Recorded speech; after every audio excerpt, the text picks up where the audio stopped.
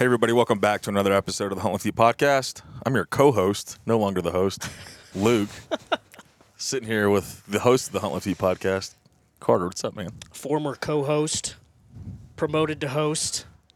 I just demoted myself because I didn't want to do it. I didn't want to be promoted. Well, you were the host for so long when I was gone. I think it was better. I came back from deployment and it got worse. I think our listenership went down. All of our positive reviews were like, Carter and Bobby are crushing it. I come back, we get no reviews. Leave us some reviews. Go drop us a review. We'd appreciate it. Yeah, if you appreciate what we're doing. Yeah, that'd be awesome. Even if you don't, leave us a good review. Yeah, just lie. Yeah, we're just looking for 5 stars every time. Every time. Every time. Or don't review us. Why don't you go ahead and introduce yourself there, Mustache Man? I'm Garrett Carver. I've been on the podcast a couple times. Just coming back because we're out here hunting for 4th rifle season out here in Colorado. Oh, yeah. And if you watch this on YouTube, you can see how much snow there is. We came in, we had bad fog, and we're going to knock this out real quick. We also got the man himself, Ron Jitter, a.k.a. John Ritter. What's up, man? Not much, dude. Just trying to stay warm. Yeah, it's a Big cold guy. It's a little chilly here. Yeah, for somebody that's from the Northeast, you definitely don't handle the cold well. You've been Bad down in blood. Louisiana too long. It's the only thing wrong with my genetics. Other than that, I'm perfect. Oh man, yeah, we've had some. It's been a good experience so far. We're on day 2, 3, day 3, halfway through day 3 on a 5-day 4th rifle elk hunt. For most of us, it's probably going to be a 4-day hunt, which is not a lot of time, especially for elk. Real short season. Yeah, real short season. Colorado, this late season is kind of rough for that, but it's still been a hell of an experience. Even if we don't get one on the ground, we've been seeing elk, which is nice. But that's only a fraction of the battle. Then you got to get to them, especially in this country. Yeah, it's really tough, especially if you can't find them right off the rip. We spent a couple days trying to pinpoint exactly where they're at. What elevation, what piece of country, we've been high, we've been low, you guys did get on them in the middle, but. Yeah, John and I got onto him that second day and haven't been able to get back on him since, but we found a pretty solid-sized herd at a pretty good distance away, and once we got over there, we found majority of the cows again, but we didn't find the bulls we were looking at. It was really nice to Trying to get get here on. a day early and have a day to scout all together and get a lay of the land and get a feel if you've never hunted in an area before. And you said this a couple times, but like to have a feel for the country I'm going to be hunting and what options do we have? Like what does the landscape look like? We got here in dark, so I had no idea until the next morning. Where can we actually hunt? Like what are we working with? Yeah, let's back up a little bit. So we're actually out with Bear Creek Outfitters. This is a relationship that Garrett and I formed back at National Wild Turkey Federation Convention back in February. We met Tim, the owner, and decided to set up a drop camp, which is cool. And for those that don't know the difference, so you have like a traditional guided hunt where you can go out with the guide. What they do here typically for the guided option is the guides will drop you off, and it's kind of a lot of ground blind, tree stand hunting. But what we're doing is it's all DIY. We just can hunt out of camp. Sleep in a dry cabin. And then hunt from there on our own. And then we're hunting public, but we're accessing it from the private side, which is a nice little advantage there, because if anybody was going to hunt where we're hunting, it would be a bear for them to get it out if they got down into that stuff. So we're pretty much on our own. We haven't seen another hunter, which is cool. So it's still public land, but being able to have the access from this approach gives us a little bit of an advantage, which is nice, which we've talked about in previous podcasts. Just removing some of those variables with the hunters, removing some of the competition is always a good thing whenever you can do it.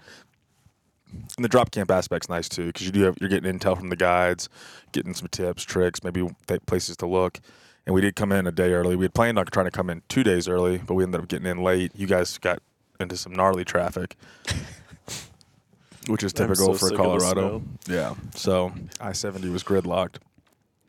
So we missed probably half a day of scouting on that end, and then John and I ended up getting into some deep snow, and we lost some time on the way out here too. But yeah, it's been an experience. I've seen more elk than I have in my couple years elk hunting since we've been out here, and that first day we set up different points. We're glassing different areas. Why don't you kind of talk about? Well, I guess I'll talk the morning, or John, why don't you talk the morning about where we were and what we were seeing there in that basin? The first day of scouting? Yeah. Yeah, so we came in. We split that morning, right? It was just me and you on that rock. Yep.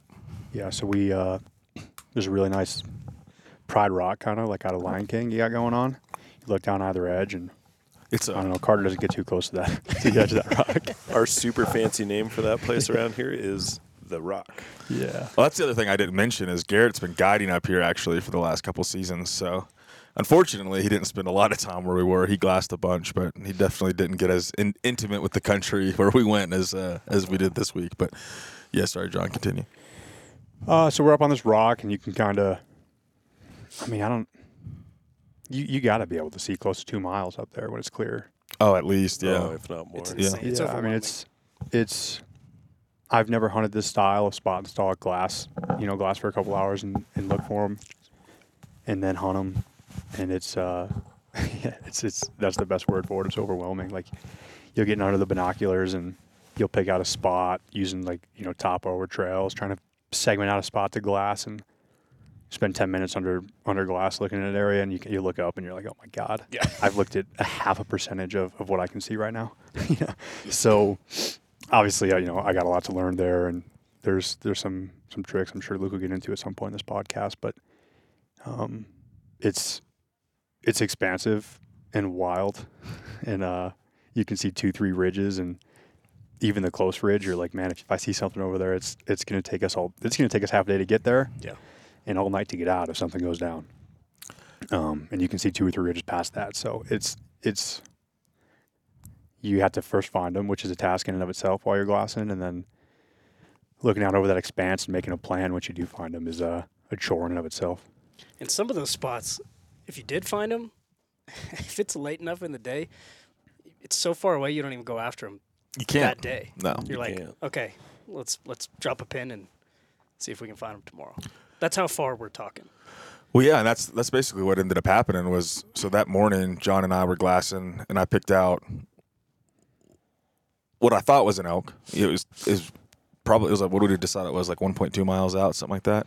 And so you're looking at a silhouette, basically, as the sun comes up, and she was in a shadow, and saw another one, and there's only 2, and so then John and I were like, is that an elk or a mule deer? She finally turned full profile for me, and because they were kind of facing dead on, and it's a little bit hard to tell. And when she turned full profile, it was clearly an elk. So we're like, all right, there's cows there. We got bull tags, and then I have a mule deer tag. Well, then I watched a mule deer buck move into that same basin above him, and we're in the rut here, and he was clearly rutting. I don't think he was very big. I think he was probably a 3x3 or a small 4x4, but it's hard to tell from that far away. But he was, nose to the ground, running everywhere. But we're like that. And that's like the basin when I've studied Western hunting. You always hear about it. Like all the Western hunting I've done to this point, I've done a little bit of the higher country stuff, but a lot of it's been Wyoming and lower Colorado. But that's like the basin you want. Like, like that's going to hold critters. And then, so we're like, all right, we saw animals there. What's next? And then you guys didn't see anything on the first glassing point that morning, right? No, we didn't. Even though I feel like it looked real elky or deery to me, which clearly it is, but Yeah. wasn't when we were there. But yeah, we glassed the heck out of that spot, and we're looking up the mountain from the bottom, which was also very deceiving. Which is also not the bottom. Which is not the bottom at all. We thought it was. Not even close, actually. No, it's actually really high. Yeah, we didn't see anything, but the basin you're talking about, this topography is so deceiving. Because that basin doesn't make sense. Like, why would it? These cliffs are so sheer, and these hollers are so. What's the crazy one that? The hellhole. The hellhole. I mean, dude, it's insane. Topography's insane, and I'm very scared of heights. I've been pretty terrified the majority of this trip. It's like a lot different than what. I've been uncomfortable for a lot of the hiking we've done. Yeah. Well, we flipped spots that evening, so one of the guides went out with John and I to glass where you guys were in the morning, and then you guys went to to the rock. And so that morning or that evening, we were glassing, and we didn't see anything until old George saw a little bit. Give us the rundown on George and that whole thing. George is a wild man. He's I think he's lived in one of these cabins for the last like 30, 40 years. That's how it appears anyway. But everyone said he's got the eye for elk. So we went out there. And He was hunting in jeans. He was in jeans and a Carhartt hoodie. And a T-shirt. It was a Carhartt hoodie, not even a heavy jacket. And John and I were in like full hunting layering system. I had 3 base layers on. And a jacket. Yeah. Like It was insane. I had base layer. I think I put my puffy pants on at one point. And like He had that Bud Diesel base layer. Yeah. He had a couple of Bud Diesels in him for sure. Yeah, and this is before like the season started, and so we're up there just kind of scouting, and we're talking about going back, and he picks out a bull, nice blonde, like real blonde, good bull. I got the spotter on him. I couldn't count the points, but he was like you could tell immediately, like it's a shooter for sure. He's probably a good 5x5 or a smaller 6x6. You know, he didn't have the mass that just really pops from that distance, but he definitely was a good bull. So that got us fired up because that was the first bull we had seen. And the bulls we're looking for 4 points on a side Or a 5-inch brow tine. Brightown, yeah, eye guard, whatever. Yep. So we're not out here looking for old 7x7.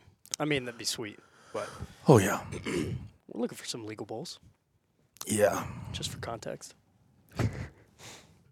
I had high hopes on mule deer because this tag's hard to get, and I got it, but we have not seen a lot. So it's spikes or it's forky season, not Forky spike. I'm not going to shoot a spike. Officially forky season. It's officially forky season, but yeah. So game plan the next day, we actually swapped kind of groups. So Cole, Carter, and I were going to move to that basin. Well, while you guys were spotting that bull, Oh yeah, I sorry. reconfirmed. Yeah, those, sorry those about that. elk came back to that basin. Yep.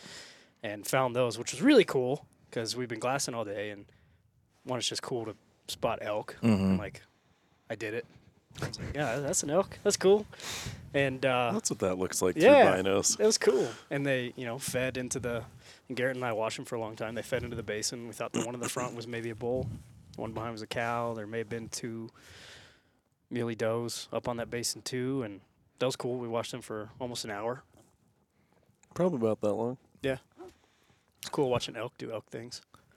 So that was a good start. We're like, okay, the day of scouting, we found animals, which sometimes you can go out and it takes you 3 days to even find the critters. So that was a good start. And we decided, okay, we'll divide and conquer. No reason to have, a couple groups rolling. I mean, one big group rolling out, especially if we have 2 locations that we know are holding animals. So Tayshawn, our cameraman, Garrett, and John decided to go to where we saw that bull with George, and then Carter, Cole, and I were going to make a play to that basin.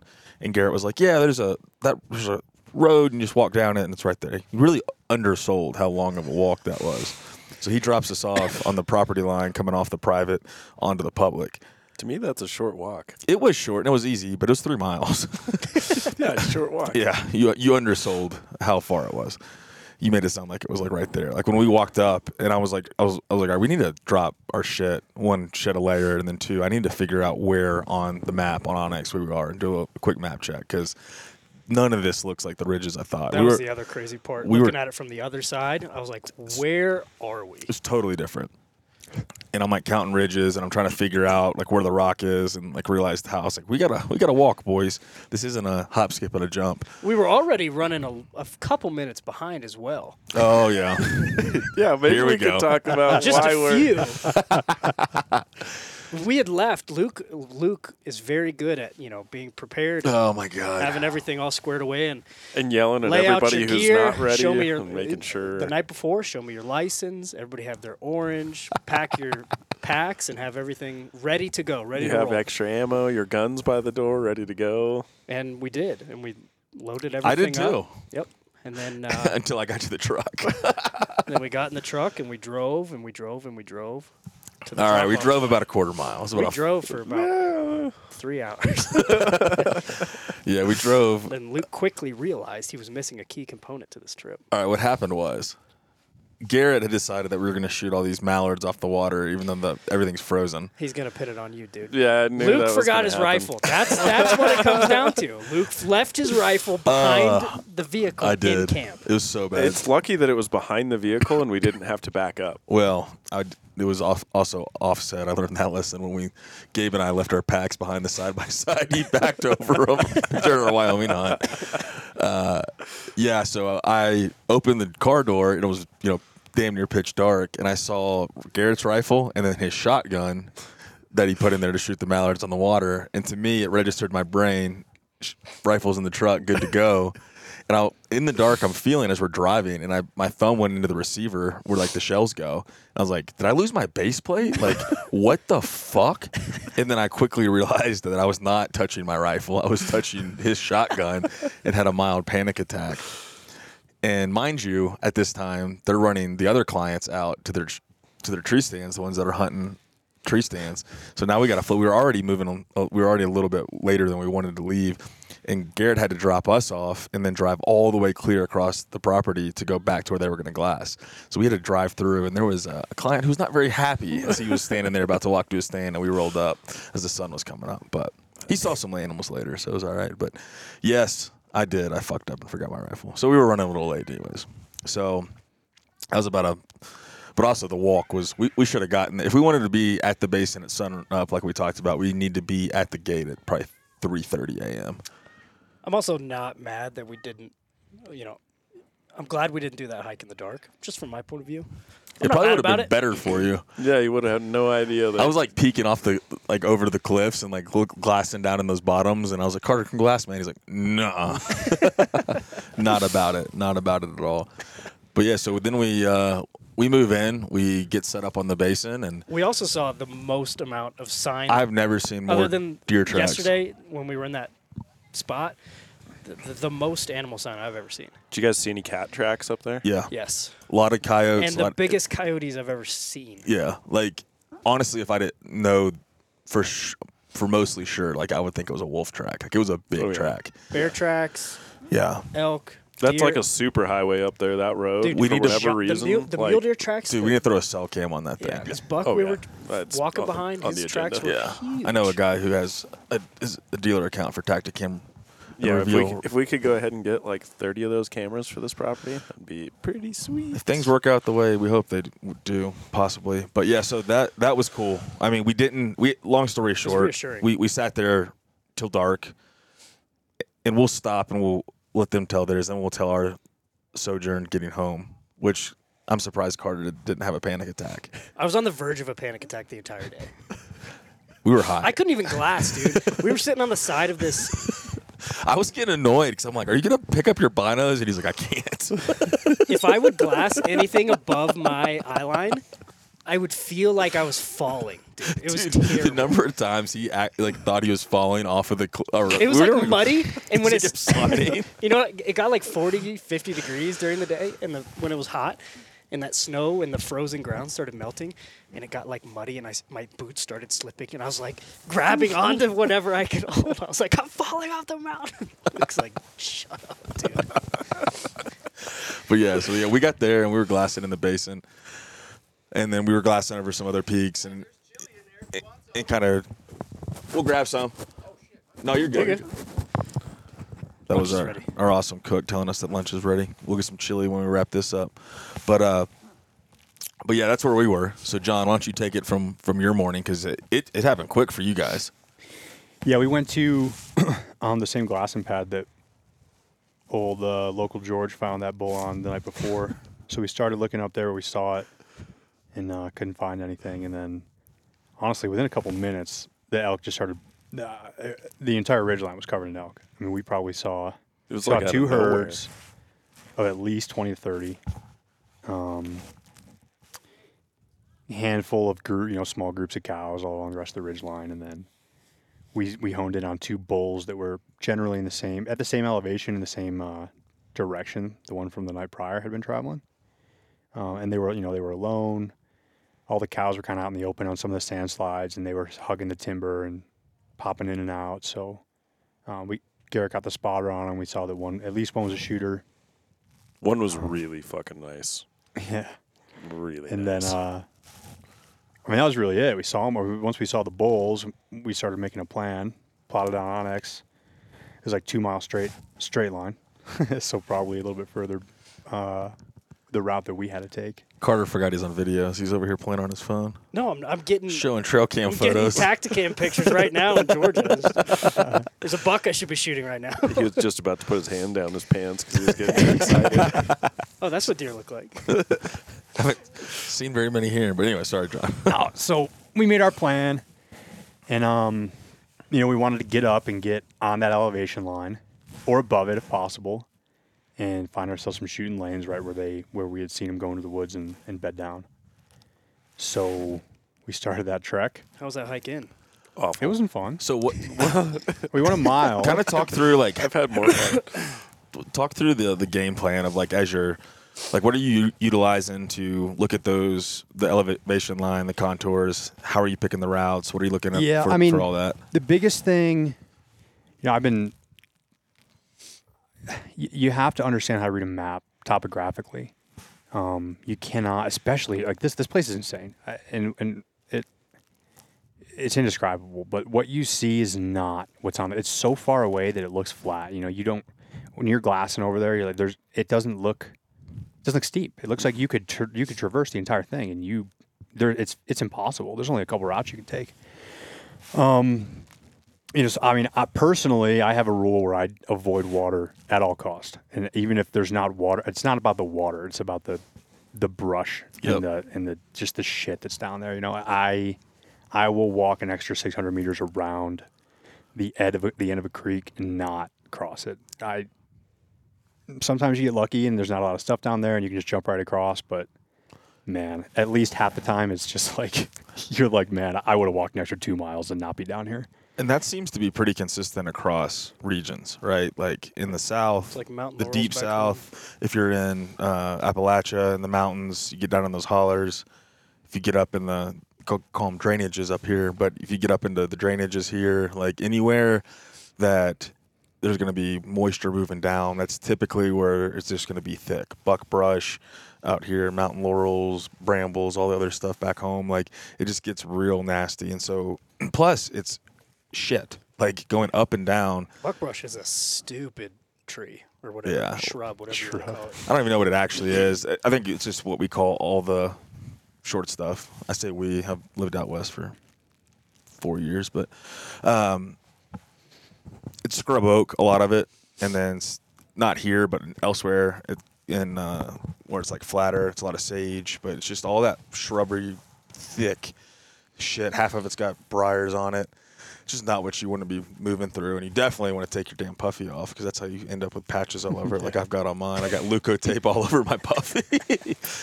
But yeah, so that's a great point, John, is like paying attention to those contours. If you guys don't understand how to read a map, I don't mean that like condescendingly, but it's a big deal because you can put yourself in a bad spot. It's not flat, and paying attention to those contour lines and then following them and knowing what elevation you're at and then what the elevation the critters are at, it's going to really give you that leg up and how to move to them. And then a reference point for elevation so you can get to, because like John said, it doesn't look anything like what it is when you get on the ground.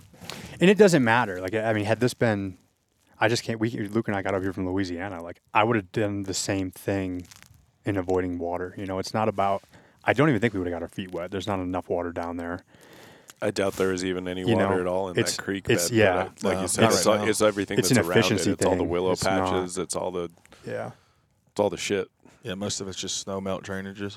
Mm-hmm. So that was first thing, find a path without water. And there were really only two. And then the other thing I like to do is I like to find a ridge line and just get somewhere where I can walk up that ridge slow and steady until I get to my elevation and then work my way across the spot that I want to be on. I don't like going diagonally across things. I just want to go straight up, get there, take a couple breaks. Yeah, we know. And then move We're across all that elevation. very well aware of that. So Garrett and I came up with this plan, and it untypically went almost perfectly. Other than the Weirdly enough. fact that so we had to climb off our mountain down into the bottom, and then turn north and start heading up the other mountain where we saw the elk. And we got down to that bottom, and I pulled out Onyx, and I'm like, dude, there's a trail right here that goes over to the main road on the property line, like 500 meters away. Like, why didn't we just drive here? Just walk a mile through it would have Aspen. cut off that first Aspen half of our blowover. hike, probably. But You've But been here whatever, for you 3 live and months, learn. guiding. you just said it yourself. I spent no time over there. I've been driving guys to tree stands and working this side of the mountain. But anyway, we started hiking up, went really well. We stopped a couple times.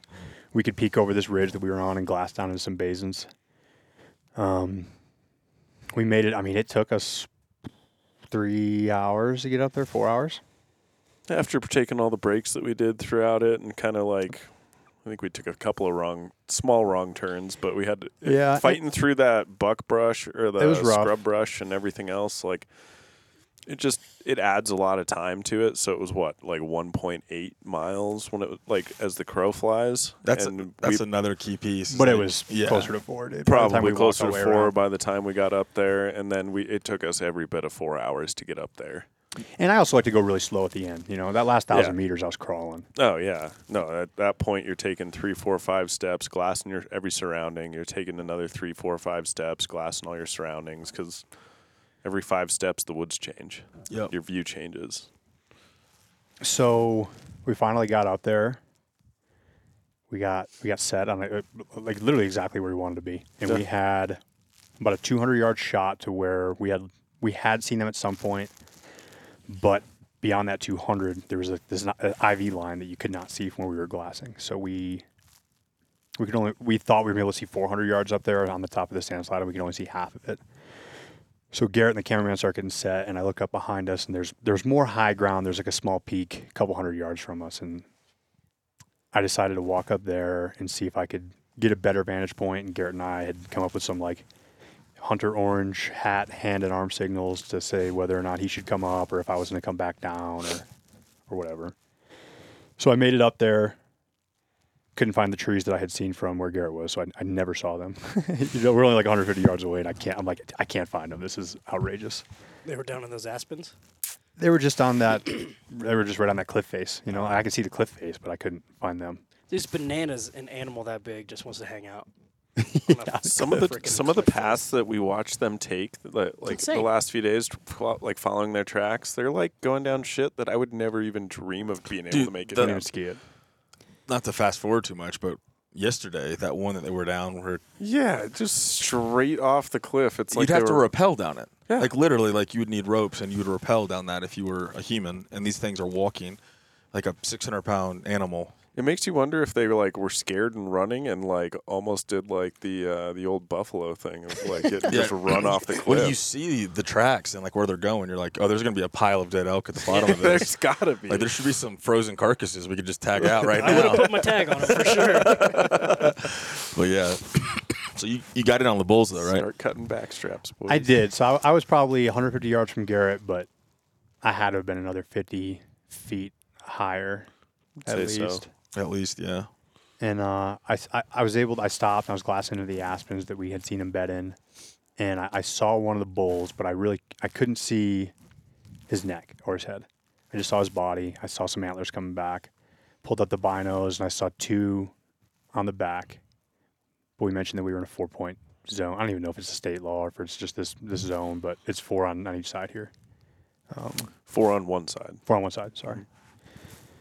So or, I didn't. or 5-inch brows, which is Yeah, but I'm not taking. I'm yeah. I'm Well, never taking and that we shot. talked about that, and you We're did the all right bad thing. judges of that measurement. Yeah, been lying to my wife for so long. But what 5 inches is? Oh my god. When you can see, if you can't see its head and its neck, but you can see antlers coming back.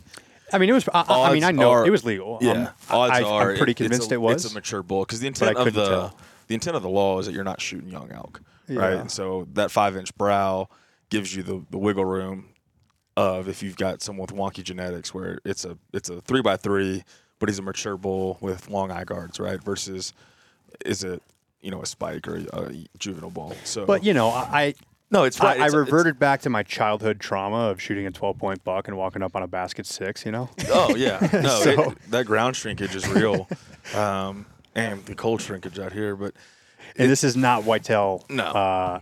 legality that we're dealing with here. This is loss of license and loss of equipment. So now I will say out here, it's if you had the right intent, you're not. They might take the animal, but it's about intent. If you made a mistake, but you should always err on the side of caution and doing the right thing. So, which we did. And it Always was moving. self-report in that kind of scenario. Yeah. Like we've had some incidents out here that like guys called themselves out on it. Really, at the end of the day, the game warden doesn't have to put in a bunch of extra work to try to like track down what the hell happened. He's going to be a little more lenient. That doesn't guarantee you anything. I'm no expert, but like I can tell you one thing: like if you make a guy's job easy, he's not going to be that pissed off about it. Yeah.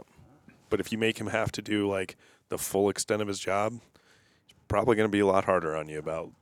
Well, especially if you had go. nefarious intent from the start, right? If you were just like, fuck it and shot, but if you were like, man, look how, his antlers were all the way back to his ass, damn near. Like, it looked like a mature bull. I couldn't see his eye guards or count his front tooth. I think then, like, the game warden would look at it. It's dependent, so don't bank on that. So I think you definitely made the right decision to hold off. Because you had the shot. You said 150. After we stood on that point, I think, and this is another thing, because ranging in that timber, it's hard. And even that scrub, the scrub oak, like, you could be hitting a limb. You could be hitting, like, we've talked about that with, like, the antelope stuff, is getting multiple ranges, trying to change your angle, because you're trying to get a range with your rangefinder, and none of us have the highest end of rangefinders. You're shooting a laser through a bunch of nasty stuff, so that could be stopping and hitting anything. So what I like to do is when I get into new country is I like tell myself, I play a little game where I'm like, all right, that's 200 meters or 200 yards, and then I'll shoot it with the rangefinder, and then I'm way off, and I'm like, oh fuck. Like we did that when we were on the rock. It was like, how far do you think that is? And you range it, and you're 200. Yeah, 200. 650. What? 647. You're like, what the hell? So doing that will help you do some quick field judges too, and have an idea. But it is so hard to gauge distance out here. Like it just is. Some of it comes with the territory of being a new environment versus somebody from out west might have a trouble gauging distance in tighter, like the whitetail woods. Which Garrett's going to find out about next week as we go out to team rendezvous and do a doe hunt on my farm. But yeah, just getting familiar and testing yourself, I think, really helps. It's helped me judge distance a lot. That's been a good TTP for myself. What happened after that? It basically walked out of our lives. I watched him for like 5 or 10 minutes. I saw him 2 or 3 times, but just, glimpses as he's walking through the aspen. And that's the closest I've ever been to an elk. So I just reverted back to my whitetail knowledge, and I'm like, if I start walking towards this thing, he's gone. But I don't know, I just don't have enough experience. So I could have gone after it, but I have no clue how that would have turned out. And he was walking down towards Garrett, towards that's where he was set up. So I figured, as opposed to me blowing it out, let him hopefully walk down there. I just sat there for 30, 40 minutes and didn't hear anything. So I walked back to Garrett. They didn't see anything. So I think that he had come down on that other 200-yard, just beyond that 200-yard shot that we had. And, we didn't see anything. We waited until about last light. I was throwing milkweed all day, all night. Big milkweed guy. Big milkweed guy. Why do you use milkweed instead of powder? You can watch milkweed for like ever. Yeah. Until it's out of sight. You can throw a couple milkweed like the powder, you can watch it go for like 10 yards and it wisps away. Milkweed, when you're really trying to play with thermals, you can throw that thing and you can watch it go 20, 30 yards and then catch thermals and either shoot up or shoot down depending on what time of day it is. But if you're not familiar with milkweed, it looks like really large dandelion seeds. So it floats, and you can find pods back east down in bottoms. It's a wetland plant, and it's great for that. I'm out of milkweed, and I've been using powder, and I definitely am missing it because it's definitely significantly better. Shout out to Dan Infold. That's a hell of a. Yeah, that's where I learned it. You watch like the hunting public; those guys are all using it now. It's getting it's real a pretty popular. sweet little plant for checking the wind. But anyway, the thermals started. I've been hunting thermals, ever since I learned about it, really 3 or 4 years ago. And you see it a little bit in Louisiana, and like if you're over water, you can watch the thermal Explain drop. what a thermal is specifically. Basically basically, real quick, like, and it's more prominent in hill country, like as we're in now, or mountain country as we are now. At night, everything's dark. The sun comes up, and as it hits these ridges and starts to heat up the ground, warm air rises. So warm air starts to run up these draws and up these ridges, and it can, if there's not a lot of wind, the thermals will actually overpower the wind, and it'll draw your scent straight uphill. And then, the converse in the evening when you're sitting on a ridge, and then that sun goes down and the shadows start to hit, and that cold air just starts ripping down the mountain. It will, how normally right at twilight, like the wind stops. That's what happens, and those thermals completely take over. And Garrett and we watched it. We were throwing that milkweed, and it was going up and over our left shoulder up the mountain all day. And then right as that sun went down, throw that milkweed, and just shooting, fast, straight down the mountain. So when we had that, and no longer the wind being an issue, moving up to those bulls, we pushed up to that 200 yards where we couldn't see any further, looked over the edge, saw a bunch more cows out in the distance, but we never saw those bulls again. So. But I think that was the right play. We waited for the thermals to shift, and then we made our move. Learning thermals and actually understanding what air does and what the wind is huge, because you hear it all the time, like, oh, we were moving on the stalk and the wind swirled on us. It's like the wind doesn't swirl. There's the wind and the direction that it's coming. The wind will shift based off cold fronts and anything else coming in the wind direction based on weather. But the wind is going to be relatively constant. The thermals are what shifts it. So that wind swirling is where the wind is hitting the thermal. And so if you know that, and that's why that happens a lot when you're on a stalk, is because they actually position themselves specifically for that reason into those positions. And so that will help you identify places. And that's something that I found to be consistent across hunting whitetails to mule deer to elk, is with cervids at least. I don't think antelope give a fuck because they can see for a million miles. But they're positioning themselves in areas where the wind and the thermals meet, and so that now they can have that scent from multiple directions, and especially spots where that wind is going to swirl. And so you need to know that going into it, and then it will help you pick your route better. That on a stalk. So understanding thermals is huge. Yeah, and we're no experts, but if you definitely not. If you look up Dan Infalt, the Hunting Beast Gear, my main man, or the Hunting Public, man, they got a bunch of YouTube videos on it. We could do 3 podcasts on thermals. Those guys, the Hunting Public guys, are probably some of the best out there right now for their ability to just get into new areas and get on animals and get on bucks, especially for whitetail. But they're doing it with they've been going out west here recently, so those guys are awesome, and they learned a lot of what they know from Dan.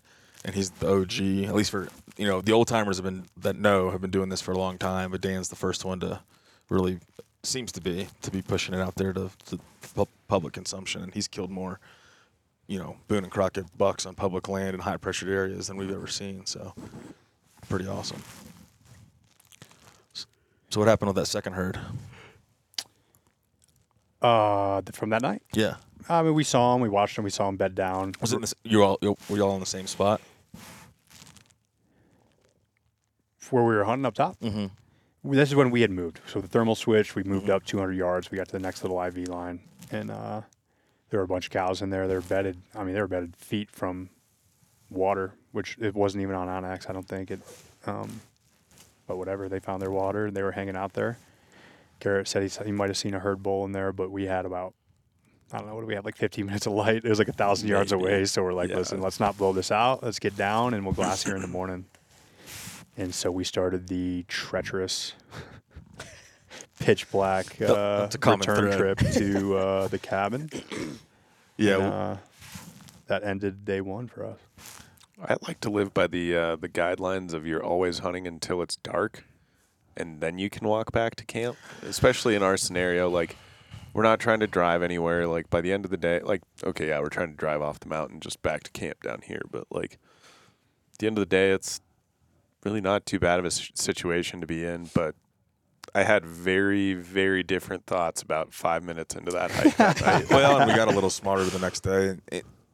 Well, we had a trail the next day. Yeah. Well, hunting your way back. Yeah, John blazed that for us and luckily turned his Onyx tracker on, which that's been Onyx. Yes. I don't know how people hunt without it. Like, it's such a game changer. Like, being able to track your route in and out so you can follow that same track. reading contour lines, looking at all that, looking at the basins, like trying to identify stuff. Onyx is huge for that. I always think like how my dad would react to having had that. Like he grew up doing everything kind of like George, honestly, like blue jeans and a t-shirt and hoodie kind of guy.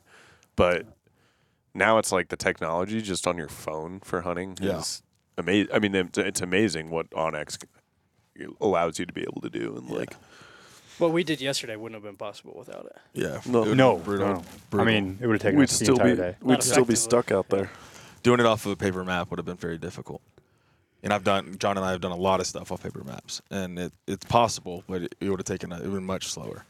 But yeah, we dropped off. So sun goes down. We did the same thing. We're like, we're going to sit on this basin until dark because they're going to come out. Nothing came out. Nothing came out. Spoiler alert. We didn't see anything, which could have been us. I kept checking our wind. It was mostly good. There was at one point the thermal dropped it where I didn't like it, but I think we were still far enough away from where we saw the animals come out that it wouldn't have affected it. Most of the time the thermal was either pulling. I tried to position us so if the basin was kind of more angled towards our left, there's a draw going down all the way down the mountain. Didn't like that. Definitely didn't like that. Oh my god. And Carter did not. And but I was like, the thermal will pull the scent Down to the right all the way down. And yeah, that was an approach too. I think deer were potentially going to come from that direction, so that could have hurt us. But There's always somewhere. There's always somewhere. You got to The wind's ruining one the spot. wind's going to go somewhere. So we knew the elk were going to potentially come from the other side, and so we were setting up there. And I thought the deer would come from the other side based on that trail that we walked in. It leads right to the basin, and that's where there was tracks everywhere. So I was like, if we can get positioned on this backside, then I think we're going to be okay. But we weren't. So we don't know why. But these animals. It was warm that day, so they might have just come in, right after dark, right after we left. But Cole, when we had gone up to the top and glassed down, you can see the main road that goes into camp. And Cole was like, why don't we just drop down? And I was like, that's a great idea.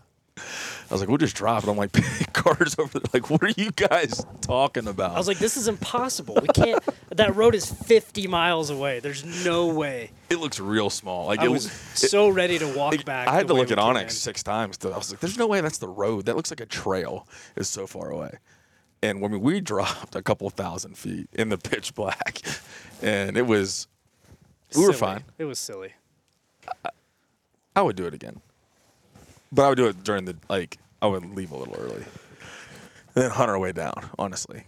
Because there was a lot of sign in there. But it was steep. It was real steep. We got cliffed out once. My anxiety that. started to go up. Yeah, there's a couple times I was leading out, and a couple of times where I had to tell Carter, like, hey, don't follow me. Like, because I knew if he was Let me standing, check it out. if he was standing behind me when I peeked over, and a couple times I shone my light and couldn't see anything. And I've got a pretty good head torch, and it was I was like, that's just black. I was like, yeah, well, I'm not going this way. That's a cliff. It was steep enough where. If you had fallen, you wouldn't have stopped unless you got caught up in the brush. For sure. Yeah, But it was steep enough where we were like, man, we could be the only humans who've ever walked on this slope before. It's a safe bet that nobody was stupid enough to do that. But we got down in a fraction of the time it would have taken us to walk the other way. Well, and then we had to walk up the damn mountain to camp. Well, So I don't know who won. well, luckily Ryan picked us up, but yeah, it was. I looked on Onyx and saw how far we were from camp and didn't have the heart to. Luke was like, don't check. I was like, yeah, we were almost to the fucking main road, the highway. We were way down there, and when I saw that, I knew if I told them, they might just sit down. Dude, it's a You guys were below it's a the vents, weren't We you? were below the vents. We were way down. Dude, we there. were not even close to the vents. We were probably 2.5 miles. It's from a 20-minute camp. drive. And it's 2.5 miles straight up. Like camp is up towards the top. Shout out to Ryan for picking us up. Yep. Thanks, buddy. And so from there we walked up and got picked up. Like it was I've dropped before, and that's why I was confident we could do it. And I'm pretty good at picking a route down a mountain. I grew up in the mountains, like going down steep stuff, and this was another level. Is and it a 1,000-foot drop? I'd have to look on the contours, but at least, I mean, it might have been more. It was at least 1,000. It was 10,000. Dude, they could have been a 2,000-foot drop when you look at when you look at how far we dropped, yesterday versus that, and that was straight down. Like when we were at the bottom, when you look up, you're like, oh my God. I couldn't. I We felt just- like my feet were off the ground. Yeah. We were halfway. I kept lying to him too. I like looked at him like, yeah, we're halfway there, halfway there. Dude, we were halfway for a long time. Yeah. It was an experience, but yeah, it's so steep in most of the parts that you're basically your ass is almost touching the ground. It's almost safer to slide down. Yeah, at that well, that's what I point kept than- telling him. I was like, if you start sliding, get your feet in front of you, and don't tumble, just fall and don't fight it, and just use your hands to brake. Because yeah. And that's all I could think about doing after you said that.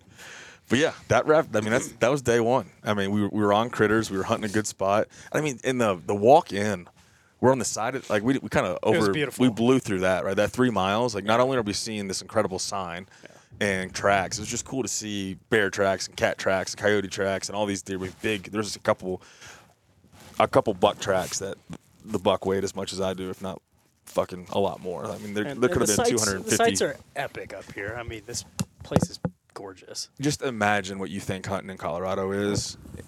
This is it. You've got snow-capped peaks with balds in the distance. You've got, steep ridges and just hellhole 1,000-foot drops, 2,000-foot drops. It is overwhelming, though. Like, when you think about if we killed something. And honestly, well, in that basin, if you killed something, you're going out the road and just humping it out 3 miles. Like, that's 100% it. But some of those spots, the only way is to go down, is to drop. Like where we were on the rock, if we had shot one close.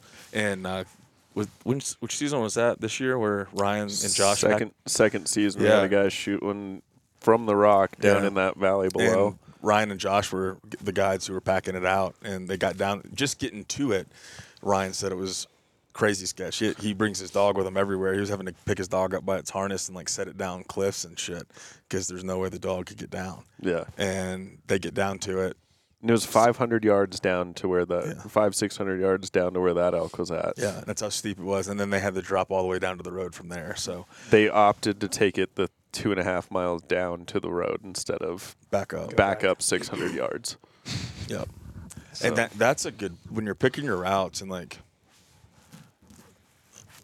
wrap this one up here in a second. That'll be part 2 of this. We'll see how many parts of this saga there'll be. But the direct path is usually not the best. I like to follow. If I'm following tracks, elk will typically, it seems like, will not just go straight up, straight down. Clearly they will, but I think what I was kind of learning with the elk, deer definitely don't. The deer tracks are good because they are side sloping and they're kind of carving up. They don't go straight up. The only critter that habitually goes straight up that I've seen is pigs. Hogs will go straight up, straight down all the time. Their paths are always straight. They just go. Same with John Ritter. And same with John Ritter. He's part hog. And then deer always cut side slope trails. And so if I can get on a deer trail, I know I'm going to be going generally right. Elk seem to want to do that unless that they get to a real steep piece, like the one that we dropped yesterday. They were like, it's too shitty to go around. We're just going to go straight off of it. So we're just gonna drop. ourselves. I don't know how they do it. I mean, yeah, it's crazy. That heavy of an animal just going straight up, straight down. But yeah, it's something to definitely be cognizant of because you can get yourself in a bad position. Even just day hunting, like if you're not paying attention, you can get yourself in a bad position quick. Yeah. I mean, we got pretty lucky that there was a route. I do have a little bit of experience when I was dropping us down, so that helped to pick it. But there was a couple times my anxiety because I get, my risk tolerance is pretty high, and so I'm like, we can make it. And if we had gotten totally cliffed, it would have been really shitty, especially that dark because it was by that point it was pitch black. Well, and that's just it, right? 90% of that comes down to the dark. Like if you don't have good quality headlamp or something like that, like you're in a really, really bad situation, and might as well just shiver it out. It's start when the sun comes up. That was build a fire and just that was suffer. my other piece was, and I have a rechargeable O light that I can clip to the brim of my hat, and it's really bright, but it's rechargeable. And I was like, I couldn't remember. I hadn't used it much since I last charged it, but it didn't. I knew it didn't have a full charge. and I knew I was going to have it on for a while, and so I was even worried about that because my torch was a lot brighter than the standard headlamp, and so I could see a lot more. And so I was like, man. So I immediately came back that night and recharged everything. But that's just like the preparation piece is like checking your gear, making sure you have fresh batteries in your headlamps. Because if you're in that kind of position and like you lose your headlamp light, like what do you do? You know, you're screwed. You're screwed, and you can only get so far with a cell phone, and from there, like that's not going to last long either. So. Well, and there's a benefit in those kinds of scenarios too to it being a headlamp, right? Like you're hands free. Yeah. Like at the end of the day, if you're trying to sit there, carry your phone or carry a flashlight, and you're trying to like do that in one hand, that thing is now your hand is basically like useless. I mean, Yep. you're trying to navigate the light instead, and I already carry my rifle as Yep. it is because slings save lives, but I don't know. It's hard to say. Yeah. No, for sure. Well, it was a pretty epic first day. No regrets. Zero. And then yesterday, foreshadowing, we didn't kill anything, but it was also epic. And one of the most epic days of my life, honestly. Yeah, it was pretty awesome. You know, like it was. It was terrible. It was great. Yeah. Best Thanksgiving ever. Yeah. It was Thanksgiving. Yep. And then we came back to a hell of a Thanksgiving meal. Shout out to Jody Nick and and Jody and their kids. Their daughter made the sweet potato casserole. It was pretty good.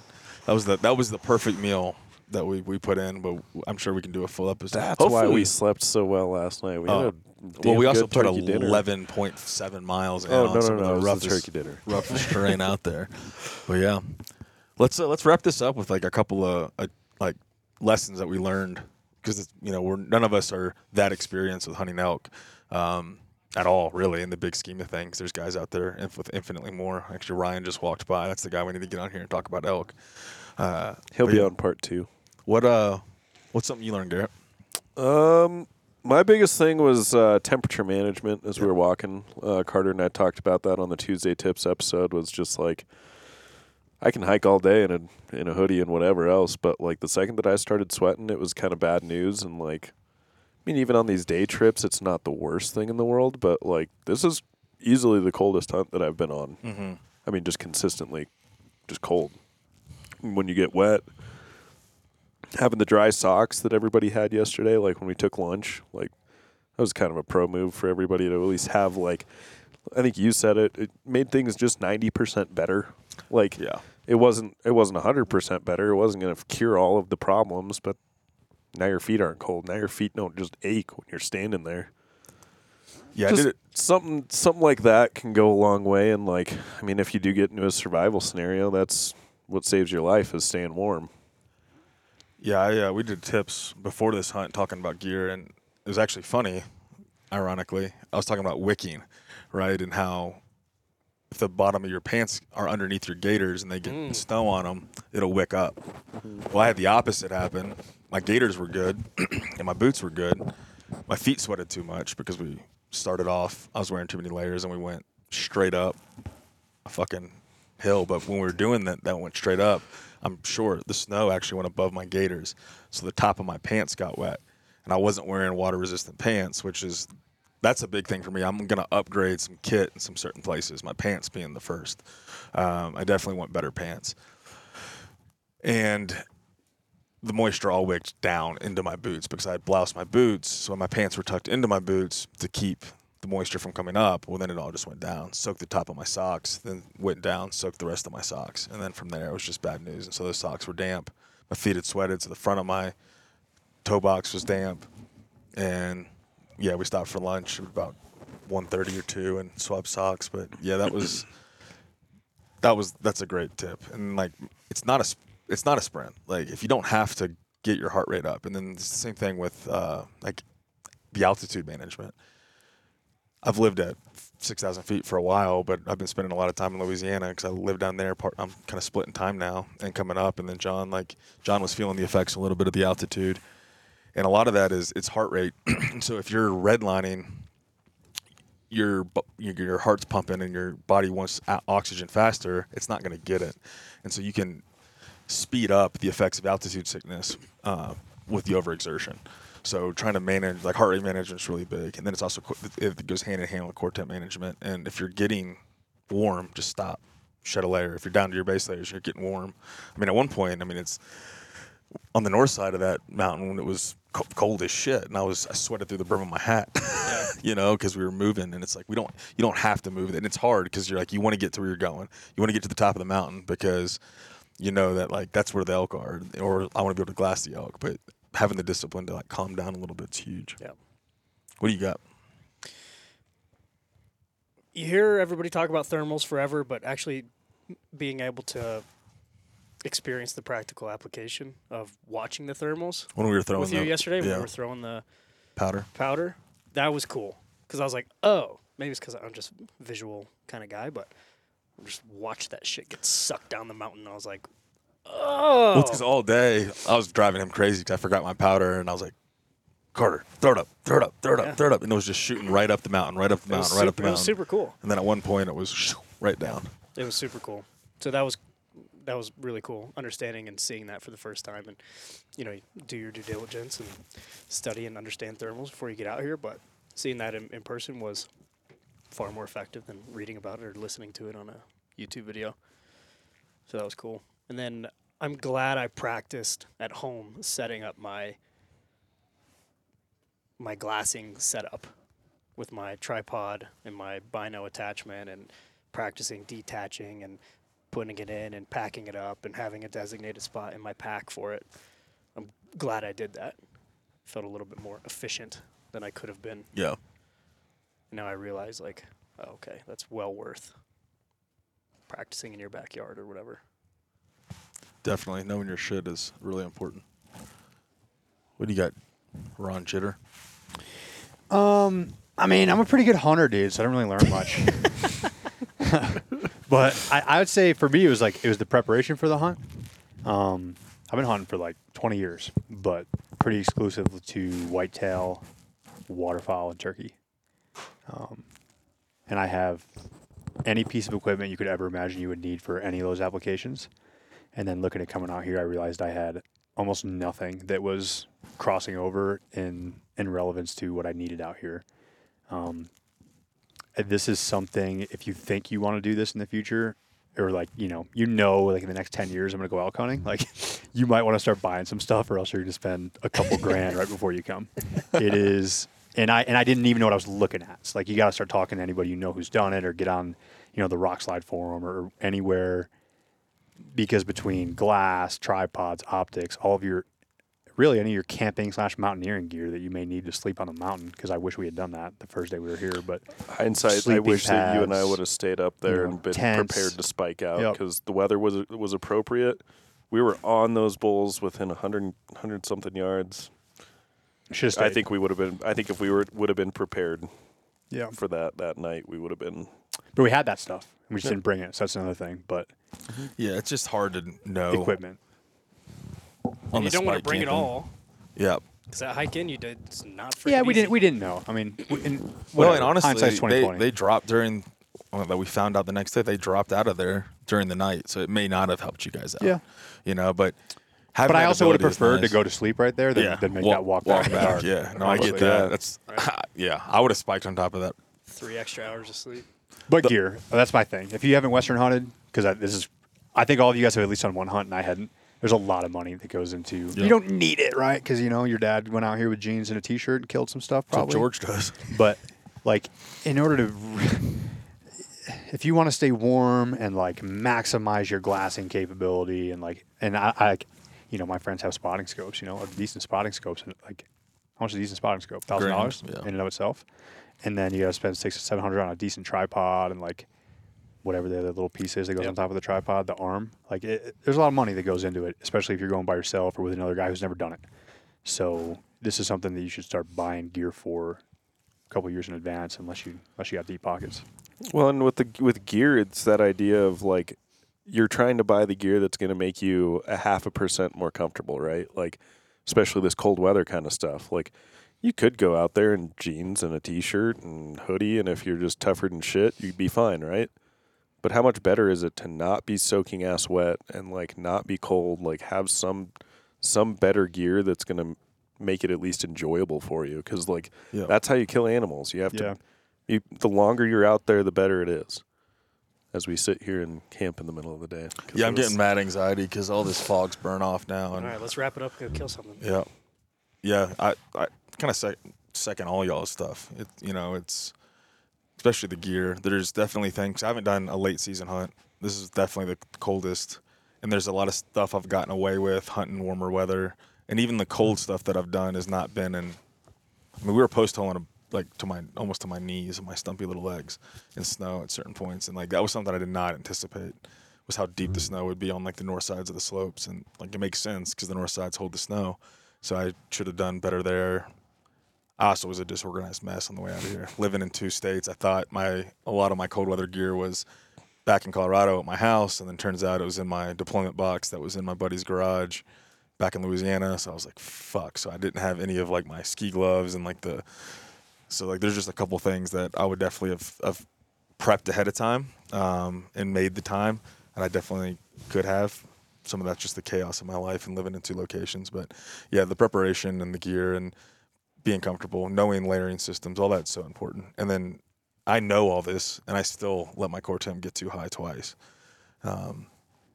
Or like when we were walking off the mountain that other night, like you were like, dude, your ass is soaked. You were wet. Yeah, I should have taken my leggings sweated off. through your Pants. orange. Yeah. Your Yeah. vest. Did I? Yes. That might have been. There was no snow there. Oh yeah. You're just a little hot boy. Hot, thick. Yeah, I was. At that point, I was like, it doesn't matter. Like I'm already wet, and like our only way is to get off, and we're going back to a camp. Luckily, where I can dry everything out, and so you just got to get off. In worst case, like just don't stop moving. That's what John and I were talking about. Is like Walk till daylight. yeah. If you gotta do a walk till daylight, I was talking to them about that. Keep you alive. You I was know, like, that sounds terrible. if anything gets bad, you just do a walk till daylight, and you just walk out and don't stop moving. If you Walk in circles. if you stop moving, that's when you're gonna get cold, and just keep moving. But yeah, it's been a fucking fun couple days so far. I've learned a ton about hunting out here. Yeah, I'm stoked to recap yesterday. Yeah, hopefully we can combine yesterday and today because this morning was pretty short. Yeah, Ended with some good shit tonight. It was a little short today, but we'll see how it goes the rest of the day. Still got half a day left. Awesome. Well, let's wrap this shit up. Hell yeah. I want to get on the mountain. Let's do it. All right, we're gonna go look for some critters that aren't here. As always, we appreciate the hell out of you guys. Thanks for all the support. Elk